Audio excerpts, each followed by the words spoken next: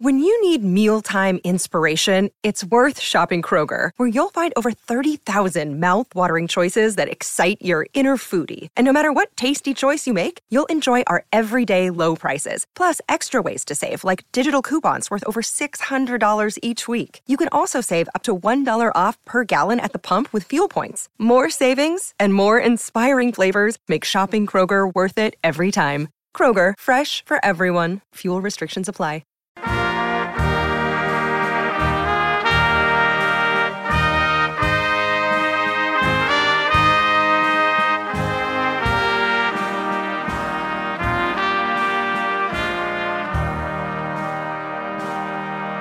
Croeso, and welcome to the Welsh History Podcast, episode 181, Cromwell's Contentious Administration. Welcome back, everyone. I hope you enjoyed your New Year's break. For those of you listening when this goes live, for all of you listening in the future, it was Christmas and New Year's just this past week. And we took a little break here at the Welsh History Podcast. So I hope you had a good one. And hopefully 2023 is a good year for you. And we hope to continue this trot down history lane and bring up a lot of cool and interesting things as we continue. And with that, let's get started. On January 30th, 1649, Charles I, King of England, Scotland, and Ireland, was put to death by execution. The first king to be publicly executed in England since historical records were kept. Before this, kings were killed on the battlefield in the medieval period or died in mysterious circumstances or of natural causes, but none had been publicly killed. In fact, no king since Richard III had ever died in battle, which meant that for the last 200 years, kings and queens generally died of natural causes, or at least causes that would not be identified as being by axe or sword. This level of stability has meant that there were many that were used to this, that the idea of a king or a queen by divine right of God, seemingly to be the natural way of the world, was something that drove a lot of the mentality that people had. It claimed the idea and the concept that the handing down of legacy from these kings and queens is something that was important and something that was necessary. It was, as I said, the way the world worked. Think about right now in our own places that we live. If you've had long years of stability, of peaceful handovers of government, to have that suddenly change is something so drastic and unthought of that you struggle to understand how it could even happen. And so thus it was similar in this world. For conservative Wales to the radicals of Scotland, no one had really saw a world without a king. But now Puritan radicals had their wish. They, not the king, were the rulers, and at their head was Oliver Cromwell. Whether this was for good or for ill was yet to be decided.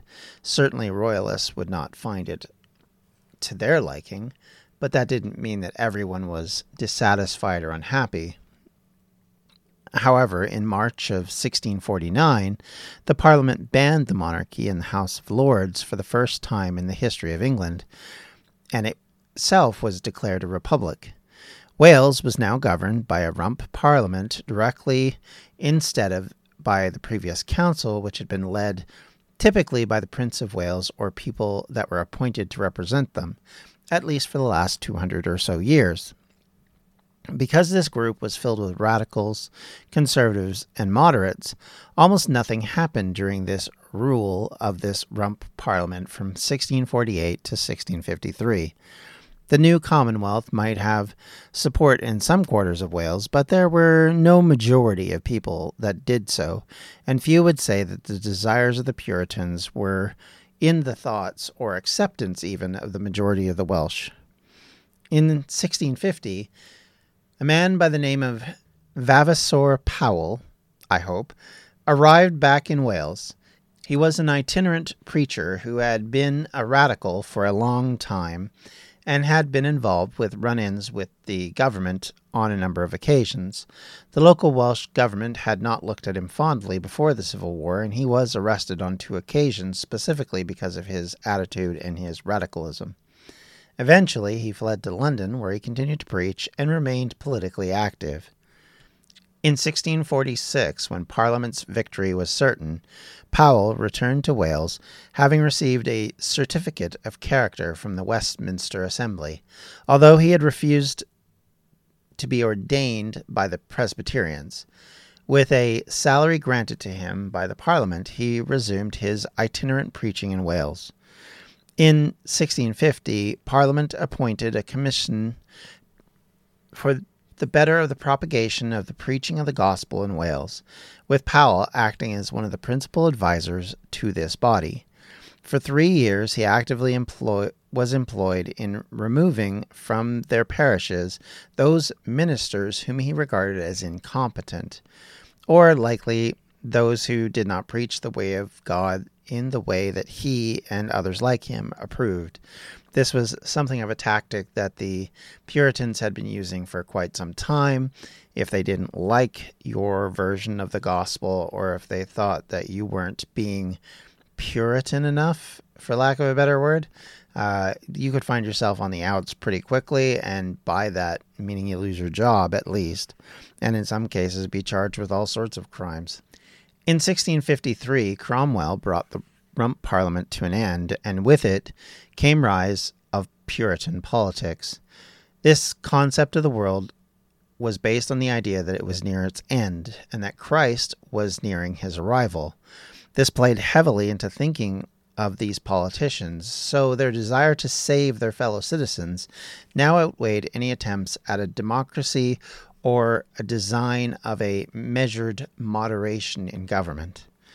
The radicalism, rather than creating a government with purpose, instead saw that Cromwell would be disturbed and concerned by their attitudes and by their desires. He suddenly became much more afraid of what they were trying to do, much more so than what he was worried about the public doing, and saw their support or lack thereof as being problematic. So he eventually returned to a more conservative and military-led government. This meant that the establishment of the Protectorate, as he called it, and his monarch-like rule was not that dissimilar from the kings he had replaced. In fact, some would argue that Charles I and James I's rule looked very similar to this.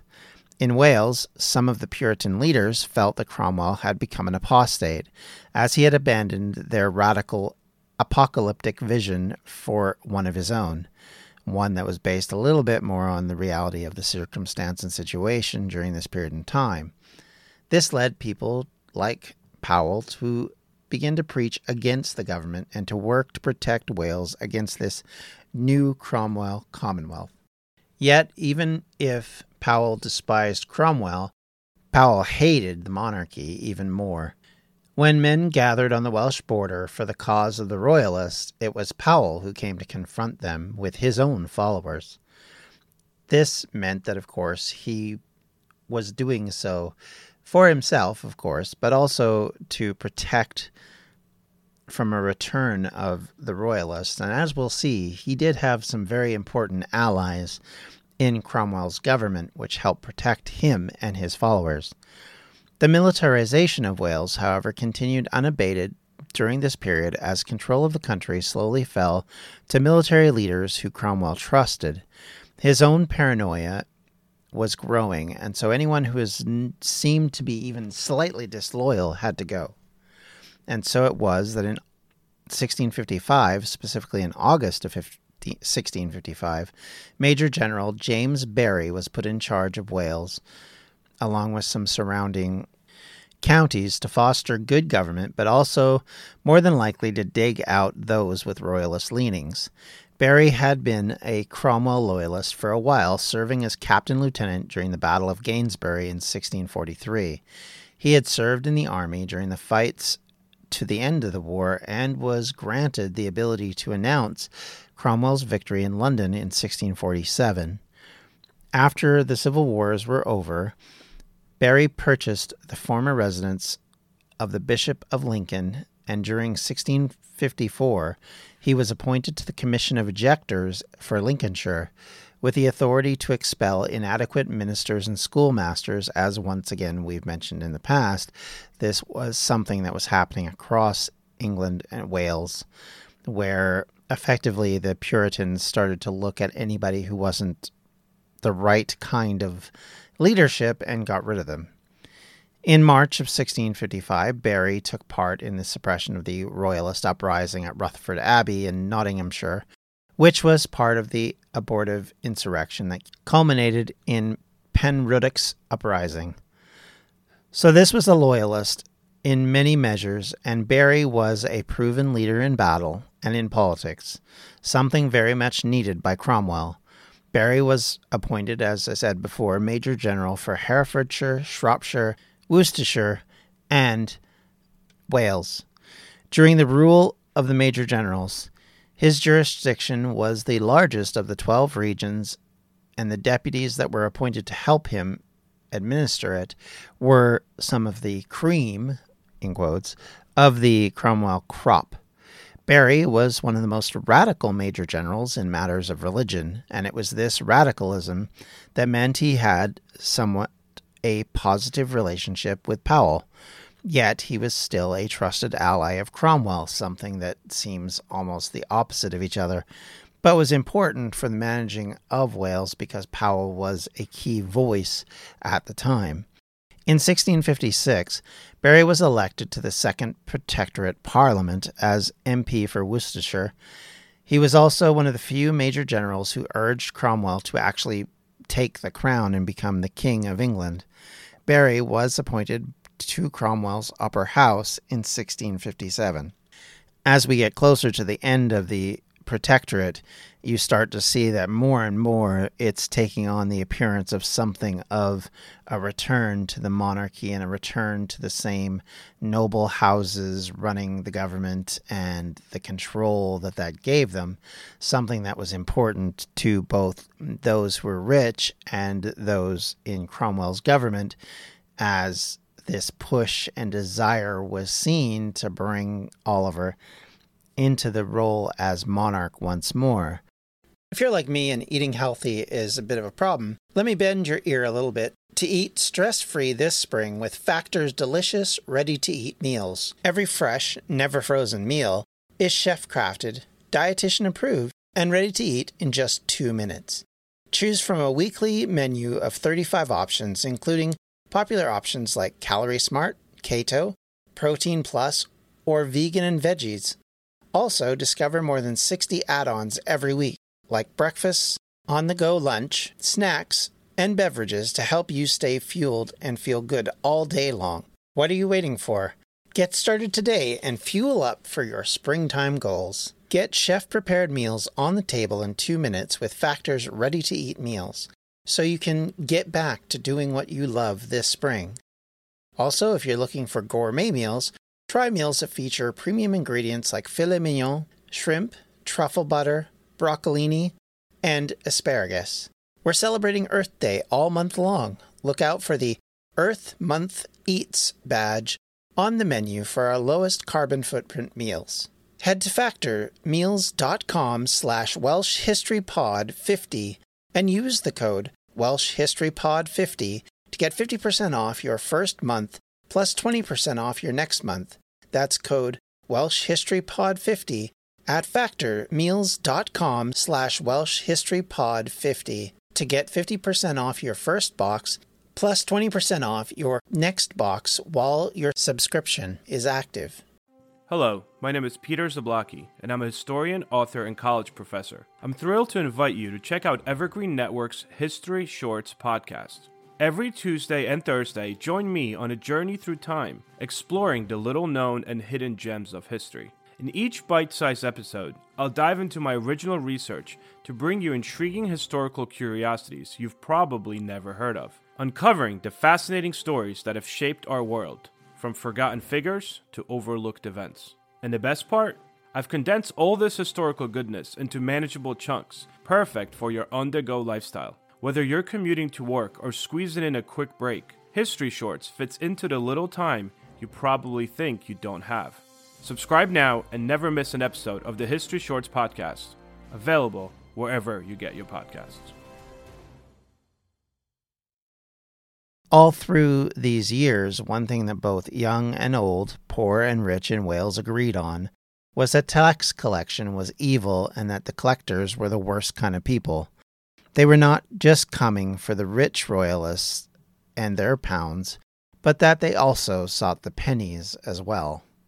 This meant that bards, for example, of course always funded by the rich and wealthy, would write nasty comments about these tax collectors who were cutting into their own profits.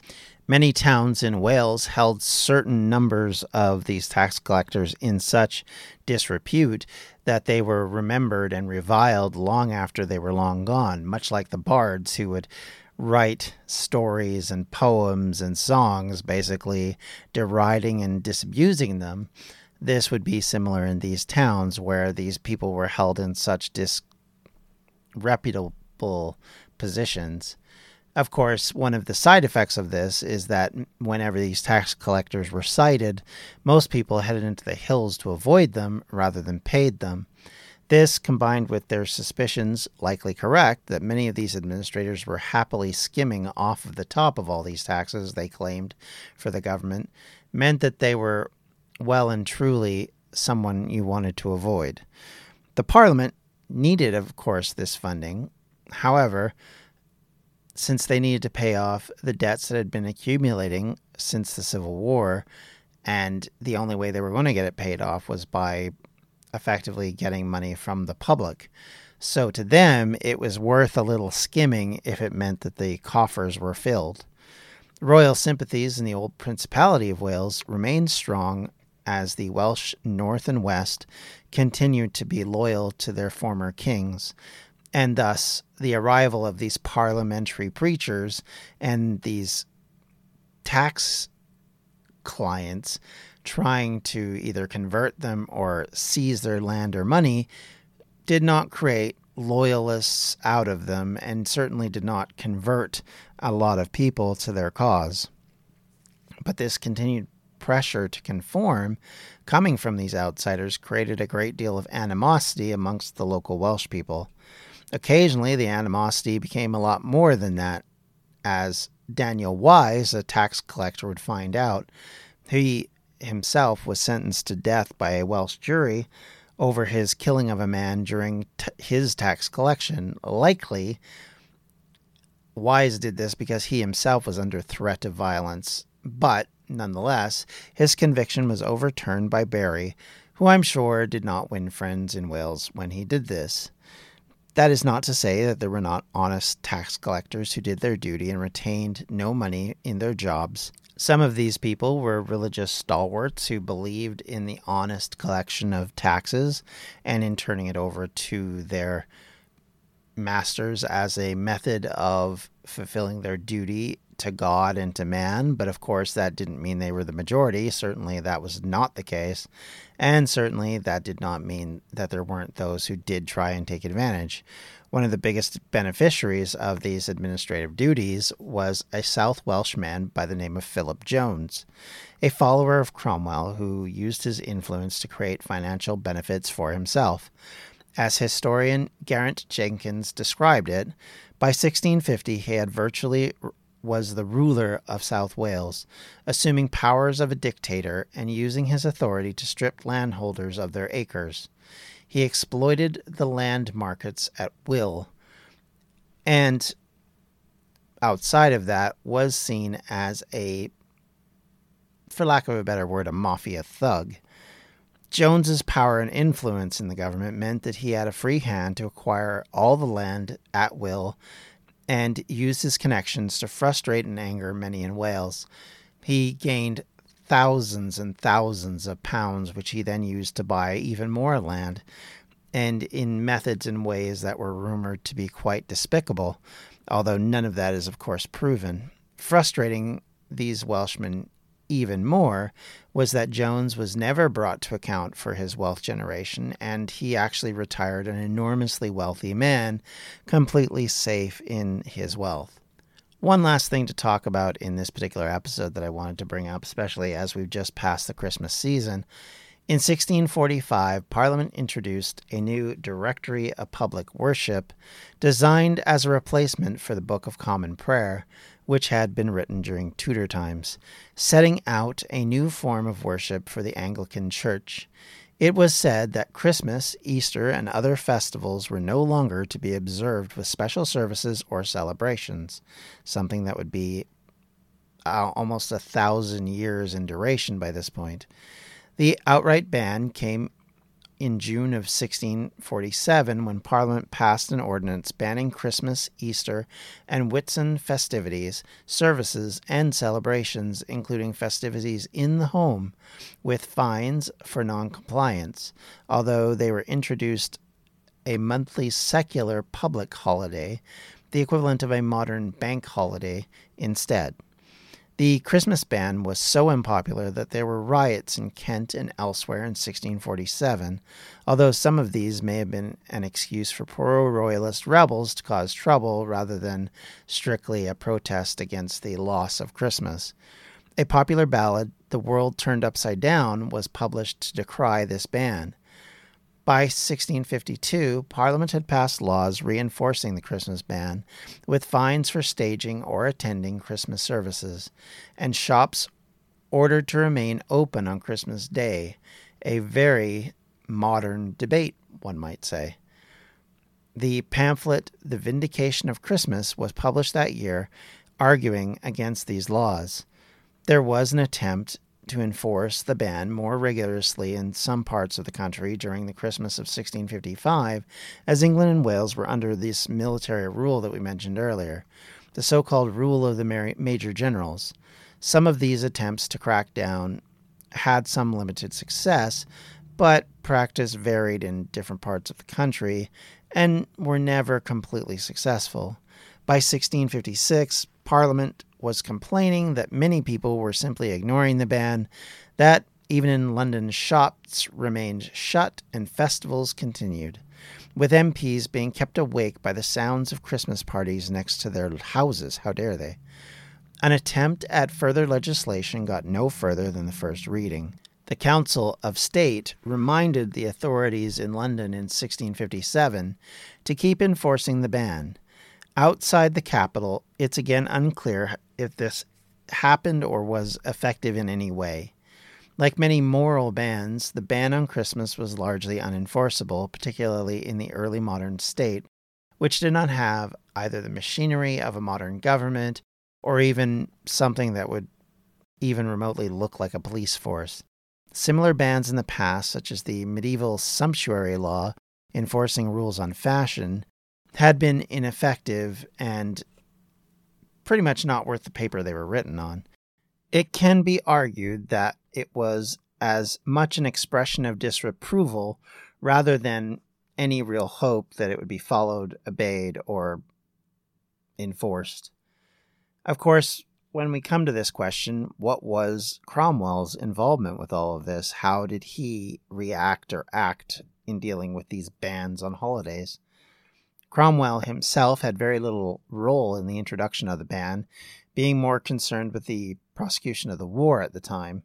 He was, however, present during the passing of the 1644 ban, although more concerned with the passing of the self-denying ordinance. Crucially, he was absent from Parliament when the key ban was passed in 1647, and at the time was under threat of arrest himself by the House of Commons for supporting the army in their protest over pay. Cromwell may have approved the law, we really don't know. He was the member of this party, and the Puritans never made any actions to repeal the ban, so thus he didn't show any desire to remove it. And none of his speeches or letters just seem to mention it at all. So we don't really know his position. But likely, much like everyone else, it comes down to the fact that how do you enforce this in the House? It's all well and good to say, you shouldn't be doing this. You can't be doing this. I don't like the fact that you're doing this. But like a lot of laws in the world, they only really go into a household if you have some way to enforce it. And realistically, at this time, in a world where there is no such thing as a police force, where maintaining law and order was strictly about trying to keep people from robbing somebody on the road, or maybe enforcing it in cities, there's little that you can really control. And especially outside of major centers, you're almost incapable of enforcing any of this.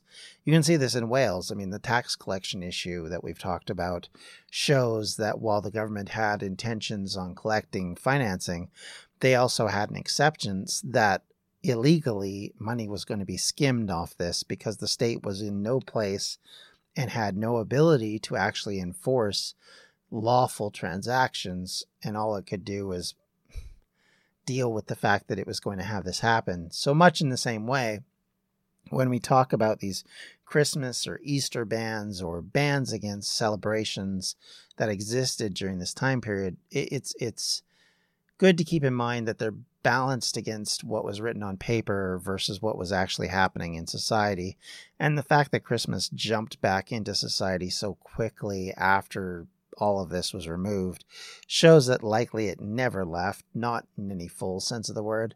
Of course, the way Christmas worked after this is different and is unique, but it's not certainly disappearing. The Tudor Christmas still carries forward to a degree, and certainly some aspects of holiday taking and worshiping work in similar matters, but everything will change to some degree over time regardless of these things.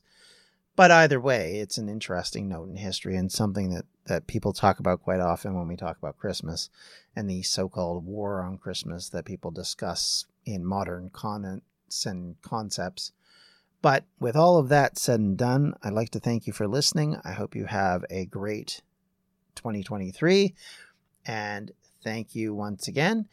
If you have any comments, questions, or concerns, you can always reach me at the Welsh History Podcast at gmail.com, or you can reach out to me on Twitter at Welsh History Pod, or on Facebook at facebook.com/Welsh History Podcast, or you can also help fund the podcast at patreon.com/Welsh History. Thank you all who helped to fund the podcast. Without you, certainly it would be a lot harder to do this, and I really appreciate your help. And thank you, everyone. Take care, have a great day, and enjoy your week. Until next time, take care. Bye-bye. Welsh History Podcast is a member of the Evergreen Podcast Network. To find more information on them, you can do so at evergreenpodcast.com. Thanks for listening.